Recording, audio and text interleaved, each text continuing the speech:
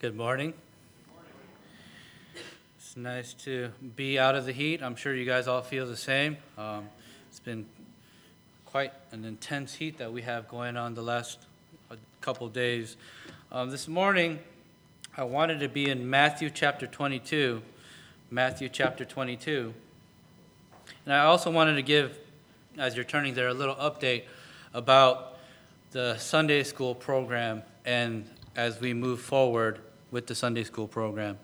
We decided on a curriculum for Sunday school by Answers in Genesis. And I think if you were involved with the VBS, they used the Answers in Genesis curriculum for the VBS. And I heard it was very, very good. I heard that it spurred on a lot of good conversation. And so we hope that it'll do the same with the Sunday school. It's a 4-year program that we go from Genesis to Revelation, and it repeats itself over again. And there's a curriculum for each grade level that accommodates the learning ability for each grade. And so we're hoping that this will really help the children grow to learn about the Lord, to focus on the Lord Jesus Christ, and to really get the whole counsel of God. And so that's our goal for Sunday school. And so I just wanted to give you guys, many of you guys, parents, and then those of you who are sitting here a lot of times we'll get a chance to go over there and see what's going on or hear what's going on. So I just wanted to share that with all of you. So growing up, I don't know how many of you guys ended up getting into this phase, I guess you could call it, but I started playing video games at a young age. And, I think it's my generation maybe that we heard it a lot where, video games aren't going to get you anywhere. There's no future in video games. And hopefully none of your kids will hear this and think that it's a good career option, or maybe it is, I don't know. But that's what I was told. I started playing video games, I think, when I was 11 or 12 years old. Started playing with Nintendo and the old Mario games, and it's so fun. You get sucked into it, and then all of a sudden, an hour or two passes, and you don't even realize it. Time goes really fast when you play video games.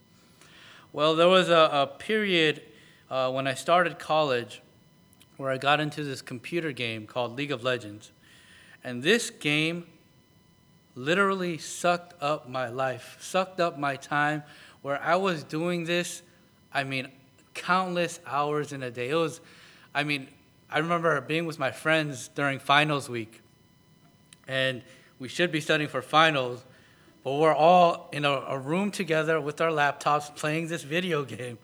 And it's 2 a.m., 3 a.m., and we're still playing this video game at, this time early in the morning, and we're telling ourselves this is really dumb.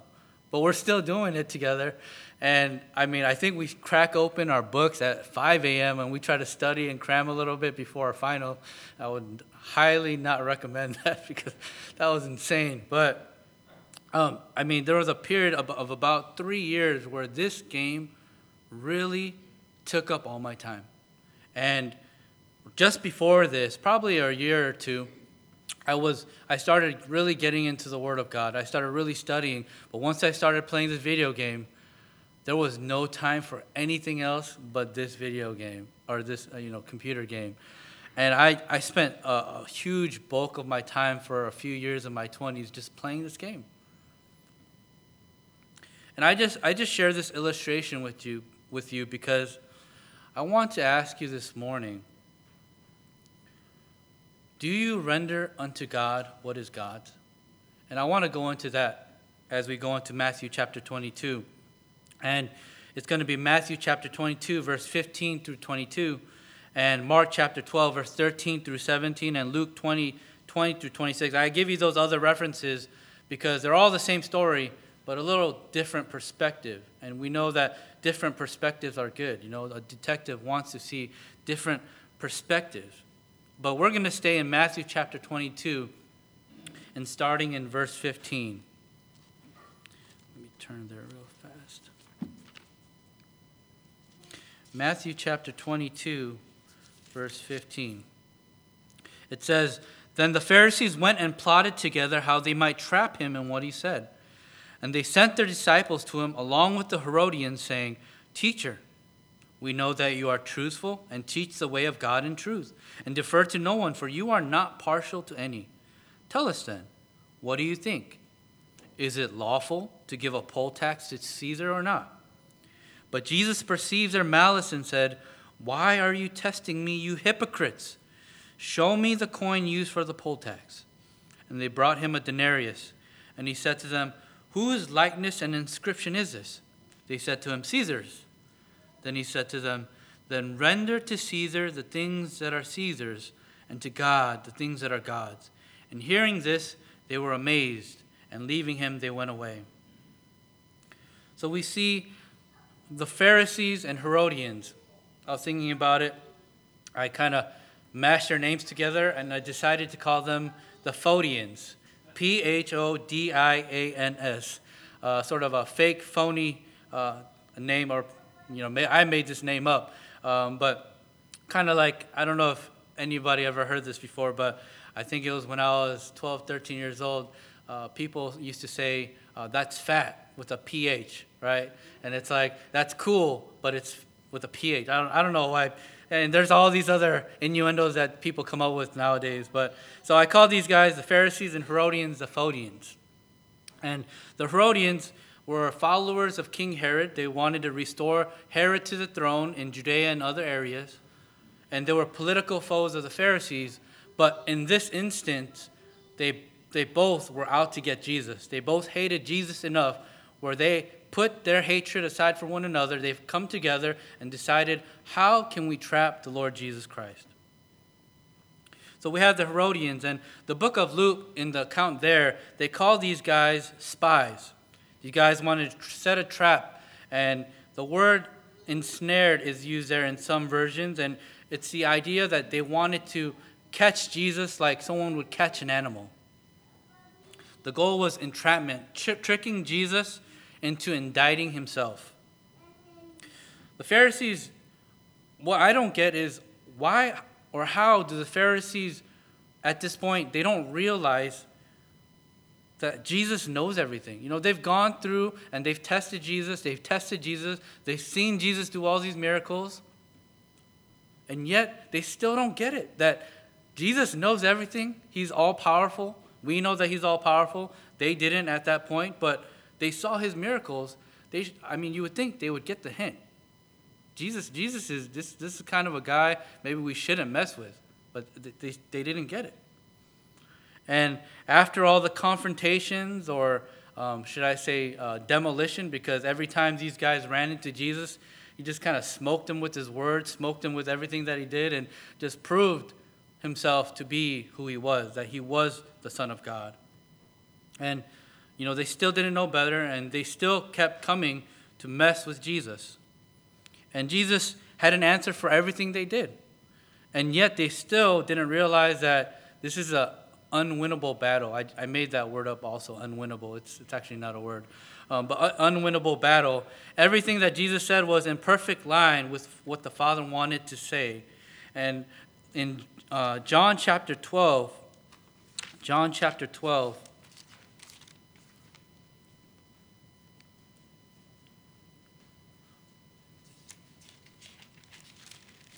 verse 47 through 50, it says, If anyone hears my sayings and does not keep them, I do not judge him, for I did not come to judge the world, but to save the world. He who rejects me and does not receive my sayings has one who judges him. The word I spoke is what will judge him at the last day. This is very, penetrating, for it should be very convicting for the Pharisees if they had heard this. For I did not speak on my own initiative, but the Father himself who sent me has given me a commandment as to what to say and what to speak. So we see here, Jesus was given the words to speak from the Father. And in verse 50, I know that his commandment is eternal life. Therefore the things I speak just as the Father has told me. So the words that Jesus speaks, the things that he says, is from the Father. And yet here we see the Jews the Phodians trying to trap Jesus in his words. We know that Jesus never misspoke. We often do, but he never did. Because the Pharisees failed in their accusations of Jesus based on what he did, and they failed time and time again, I think they move on to trying to just catch him, to catch him in a slip of what he said. Maybe he'll slip up in his words. And so here, that's what they're trying to do. And we know that when we look in the end of the Gospels, when Jesus is on trial and they're trying to prosecute Jesus, they do it based on what he says. There are some who use Jesus' words, God's words, for their own purposes. Our goal, to make a little application for ourselves in what Jesus said, it should be like Jesus, to say only what God wants. That should be our goal. You know, we're supposed to speak, in 1 Peter it says, as the oracles of God. We're supposed to speak as if we're speaking, we are speaking, if you're a believer, for God. You are an ambassador for Christ. Verse 16, and they sent their disciples to him along with the Herodians, saying, Teacher, we know that you are truthful and teach the way of God in truth, and defer to no one, for you are not partial to anyone. And so I see the scene unfolding in this way. The Pharisees and Herodians, the Phodians, have come together. They've made this plan, or they've come up with the plan, and they think it's, I feel, they think it's foolproof. They think that we've got Jesus now. You know, we're going to get him. Because this question that we're gonna pose to him, he's not going to be able to answer it. Because the way that they word this question, the way they word it is, and before I get into the way they word it, it's interesting because it says the Pharisees send their disciples. They don't even go themselves anymore. They're sending their disciples, the B team, if you will, right? A lot of times what happens is, and I've had this happen to me. I've had some witnesses come to my door. I don't know if you've had this happen to you. They ring on your door, or they knock on your door. And you get in. If some of you, if you want to, you can get into a conversation with these guys. And you can. So I heard one of these guys out. He was a young kid. He was probably 18 or 19. So I listened to what he had to say. And he was showing me his Bible, and he opened it. I was looking at some of the things that he read from the Bible, his Bible. I was thinking, that's not in there. And then some of the things that were in there, I was thinking, wait, what? What Bible is this?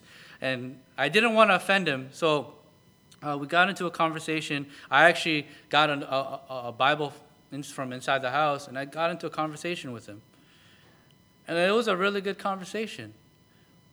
The next day, interestingly, he didn't show up, but someone else knocked on the door. And it was someone who was older. And I guess this person was maybe the A team now, because the B team already came, and then the A team was showing up, right? And so the A team, I guess, maybe shows up, and I get into conversation with them. It's interesting because that's the way they work there, with that group. But here you see the opposite. You see the A team came first. They couldn't handle it. For whatever reason, they send out the B team because they think maybe the B team can handle Jesus. I don't know. Or they just don't want to get humiliated again. But you see that here in verse 16, how they try to come to Jesus and they sort of compliment him. They say, Teacher, we know that you are truthful and teach the way of God in truth and defer to no one, for you are not partial with anyone. Obviously, we know that Jesus spoke the truth. He always spoke the truth. He spoke everything in line with what the Father said, and he said it perfectly. And if these Phodians meant what they said, they might have realized that maybe Jesus is that way because, or I'm sorry, I just totally jumped down. Jesus listen to what he says about them. He calls them hypocrites, moving forward. And you see that Jesus knows their heart. He's not a person. You don't come to Jesus and you say something. He's a God who knows all things. We know that. We look at his word. He's omniscient. He knows everything that goes on. And when they say Jesus is not partial to any, some Bible versions, they say Jesus is not swayed by appearances. He pays no attention to who they are. He's not, it says Jesus is not a respecter, God is not a respecter of persons. He loves everyone, but he's a God who has to judge. He's a God who looks at everybody's intentions, he looks at everybody's heart, and he knows it. And so when they're coming to him, and they give this false praise, he knows exactly what's going on in their heart. Praising God with the right intentions is important, as he knows all. He knows everything. The Pharisees are a model of how not to praise God. They might have said the right things, but their heart was not in the right place. And I think that's something that every time I look at myself and I ask the Lord to search me, that's something that I'm very convicted about, that I'm afraid of. That when you say, all that thrills my soul is Jesus, it's hard to say sometimes, because that's not always true. It's not always, all the time, every day, where Jesus is a person that thrills my soul. And again, the Pharisees are a model of how not to do it, of doing it with the wrong heart. Verse 17, tell us then, what do you think? Is it lawful to give a poll tax to Caesar or not? After Julius Caesar, the title of Caesar kind of became a title for all the Roman emperors. And the Caesar at this time was Tiberius. And I looked into what is this poll tax to Caesar? What are they giving to Caesar? And the theologian Barclay claims that there were 3 regular taxes. There was the ground tax, which was a 10% tax on grain production, and a 20% tax on oil and wine. There was an income tax, which was 1% of a man's income. And there was a poll tax paid by every man from 14 to 65 years of age, and every woman from 12 to 65 years of age. This tax was a denarius a year. And so this was a tax that everybody had to pay between the ages of men 14 and 65 and women 12 to 65. And this particular poll tax, Carson says, paying the poll tax was the most obvious sign of submission to Rome. Zealots claimed the poll tax was a God-dishonoring badge of slavery to the pagans. So there was this argument amongst, I feel that maybe the Herodians would have been on the side of, let's pay this tax. We want to please the Roman government. We want to have Herod back, so we want to pay this tax and please him. And maybe the Jews were saying, no, that's not right. We don't want to show that we're paying money to pagans. The purpose of this line of questioning is to accuse Jesus of one of 2 answers they thought were possible. They thought there were 2 answers possible, and Jesus would either answer one way or another, and either way they were going to be able to get him. They were going to get him right here. And the thing is, Jesus answers with so much wisdom, and he comes up with an option that they had no idea was an option. It's interesting. Jesus answered that they should pay this poll tax to Caesar. If Jesus answered that way, he would be denounced by the Jews. They would call him a traitor, and they would say, how could you say you're supposed to pay this tax to this country when you're supposed to be part of the Jewish nation? And maybe grouped together with the Herodians who welcomed the Roman governance. If Jesus said they should pay the tax, they would have said Jesus wasn't, or if Jesus said they should not pay the tax, Jesus would have been accused of being someone who wanted to start a riot, who wanted to be an insurrectionist, who wanted to be a zealot. So either way, they had Jesus here. If he answers this, we're gonna accuse him, or we're gonna get him. If he answers this way, we're still gonna accuse him, and we're gonna get him. The people who heard this question from the Phodians, they probably were asking this of themselves. Is it okay? Is it okay for us to pay this tax to a pagan emperor? Is that okay for us? Some of the people might have honestly been asking themselves this question. They might have thought, this is This is a sincere question from these Phodians over here. They're coming and they're really asking Jesus because a lot of them might have been honestly wondering the same question. And we're gonna look at Jesus' answer here. But it's interesting because at work, I have I don't know exactly, but I think I have over 400 to 450 coworkers at the post office in Pasadena that I work at. So you get into a lot of conversations with different people. And one of the things I heard was about how to cheat on taxes and how to, and I didn't know there were all these ways that people do in order to cheat on their taxes, but this is a conversation that was going on and how to commit tax fraud, really. And I was thinking to myself, this is crazy. Like, what if they get caught? I don't know. Maybe they didn't think about the consequences, but I wonder if any of the Phodians, I wonder if the Pharisees or the Herodians, maybe they ever thought to themselves, maybe we'll withhold some of the tax here, I don't know. But they come up with this question to Jesus. Should we pay this poll tax to Caesar? Verse 18, but Jesus perceived their malice and said, why are you testing me, you hypocrites? We see, you may at first think, my goodness, Jesus, this is a little bit harsh of you to answer in this way right off the bat. But you have to realize Jesus has been dealing with these guys for a while. He's been dealing with them for actually maybe a couple years or a few years at this point. And so he recognizes, and he also recognizes their true intention is actually for evil. They're trying to trap Jesus in what he says. And Jesus' unapologetic response, these guys were really just, he calls them hypocrites. They're actors. They're pretenders. They have their true faith, but really they cover it like an actor back in the day with a mask that is just false. They put on a false narrative of their life. They put on a show for people to see that we are holy, we are righteous.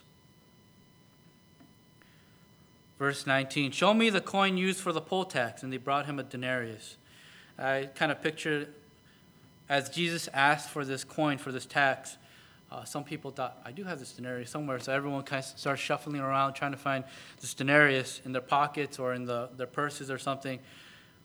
And someone produces this denarius. And Jesus says in verse 20, and he said to them, whose likeness and inscription is this?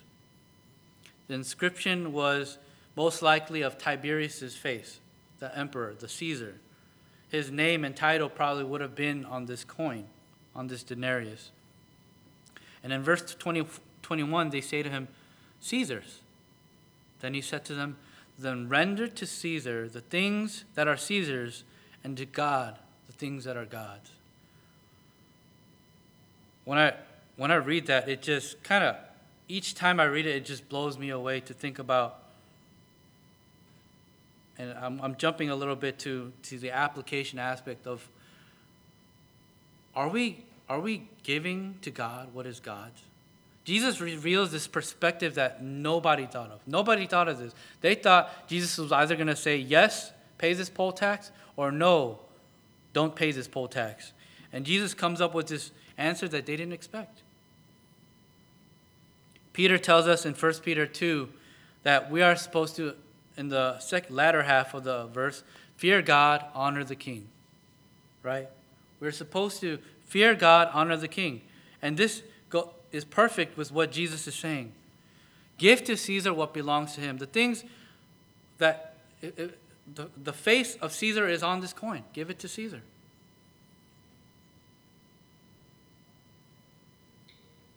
I think there's a couple ways you can take this. The first way is they should give this denarius to the Roman government, but their tribute to the Lord should not be neglected. So they're giving to Caesar what is due him, the coin that is due him, but don't forget about God. A second way you can look at this is, this may refer to the fact that Caesar may own and command a few things, while God owns and commands all things. You give a little to Caesar, a little coin to Caesar, but you give all to God.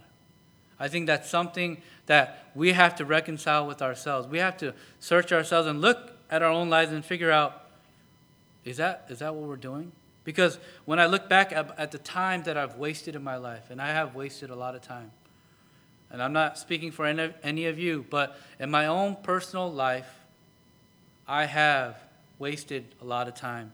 I have done things that do not please the Lord. I have used my time unwisely. I've used my time for selfish purposes. And I really think we have to ask ourselves, are we rendering to God what is God's? A quote from Clark: "It establishes the limits, the rights, and distinguishes the jurisdiction of two empires of heaven and earth. The image of princes stamped on their coin denotes that temporal things belong all to their government. The image of God stamped on the soul denotes that all its faculties, powers belong to the Most High and should be employed in His service." What really convicted me about this passage and this aspect of giving to God what is God's is you look and you go back to Genesis chapter 1, verse 26, and it talks about the fact that we are made in the likeness of God. That's how we're made. We are made in the likeness of God. These coins that were given to Caesar, they were made in his likeness. His image was on this coin. But we are made in the likeness of God.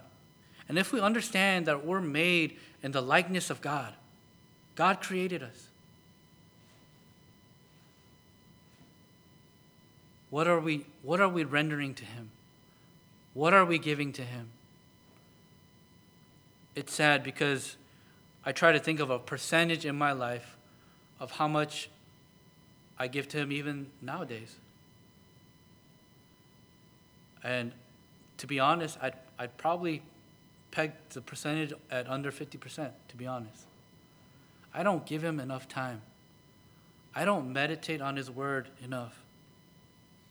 You know, if the Israelites had rendered unto God what God deserved, they would probably have never been under Roman authority, because God would never have had to judge them for their sin of turning away from the Lord. But we know that they did.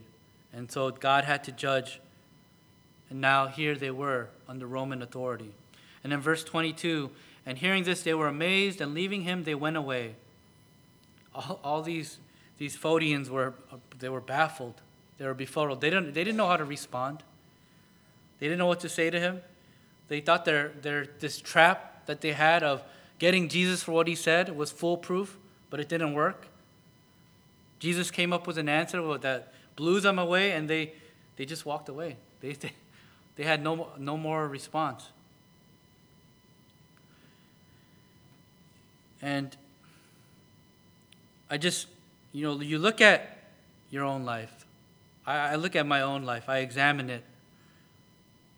We look at how they were, the Pharisees and the Phodians, they were trying to entrap Jesus in what He said. I think it's important that, sometimes looking at the things that we say, the things that we do, how we pray, is our purpose to speak as if we're speaking for the Lord? And if we're praising God, how is our intentions? Are we coming to God with a heart that is really wanting to praise God, really wanting to thank Him, really wanting to worship Him? Because honestly, sometimes that heart isn't there for me. It's hard. And it gets harder and harder if you're not in prayer, if you're not reading the Word. It does. It gets harder and harder. And I can attest to that in my own life. And finally, we are to be in obedience to the government. God never says disobey the government, to revolt against the government. And here even He says, render unto Caesar what is Caesar's, right? We're supposed to pay our taxes. We're supposed to follow what the government says. But there's a higher power that we serve. There's a God who is far greater than Caesar, who owns all things, who created us, all of mankind, in his likeness. If you haven't rendered unto God, what is God? The first thing I think that you have to render is yourself. You have to come to a point in your own life where first you recognize that you're a sinner. You go before the Lord and you ask for forgiveness of your sins. And you go to the Lord Jesus for that forgiveness, for what he's done on the cross. And then, that's just the beginning. Now we have to give him our life. We have to serve him. How are we doing this in our own lives today? That's a question that I hope we can continue to ask ourselves in this assembly from day to day. What are we doing for the Lord? What are we rendering for God? It's not easy to do it. It's hard work to serve the Lord. God never said it was going to be an easy road. Building a habit of reading the Word, of praying, it's not something that comes overnight. I just wanted to read one illustration from my phone real fast and end with this. So there's a story of a little boy who wanted $100 very badly. And he prayed to God for a whole week. God, I really want this $100. Please give me $100. In Jesus' name, amen. So he decided to write God a letter requesting this $100. When the post office got the letter addressed to God, they didn't know what to do with it. I'm not sure if this actually happens, but they forwarded it to the White House. So the White House gets it, and whoever gets it at the White House decides, I'm going to give it to the president. So the president gets this letter, opens it, reads it about this boy wanting $100 from God. And he was impressed by this letter. He was touched and amused. So he decided, you know what? I'm going to send this little boy $5. So he sent this little boy $5, and the boy was, he was ecstatic. I got $5 from God, right? This is what he believed. He believed that he got $5 from God. This is amazing. God sent me $5. And he sat down and he wrote a thank you note immediately, which read like this. Dear God, thank you very much for sending the money. However, I noticed for some reason you had sent it through Washington, and as usual, they kept most of it.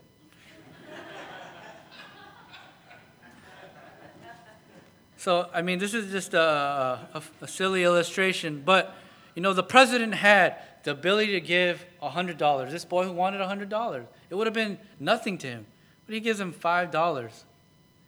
And I have to ask you this morning. Are we like this?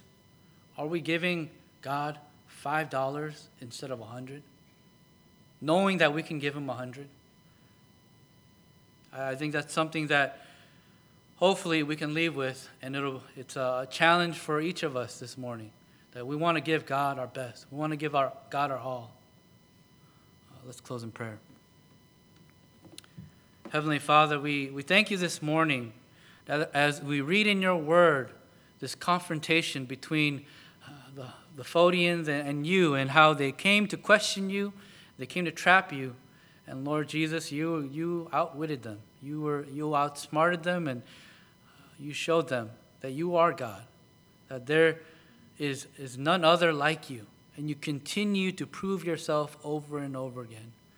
And Father, as we read in your word how you are a God who is faithful, you are a God who answers people. Father, we ask that you would answer us as we want to give ourselves to you. We want to serve you wholeheartedly. We want to serve you with the right heart. But sometimes, or oftentimes, or many times, we don't have a genuine heart for the Lord. And we just ask that you would help us to serve you in a manner that's pleasing to you, that we would render everything we have for you, and that we would remember that as we speak, as if we speak for you, and we should not take that lightly. We live this life, we should live this life as we live it, as if we're living like you. We ask that as we go forth, that you would bless us, that you would help us, give us the strength, give us wisdom in these things. And we pray all these things in Jesus' name, amen.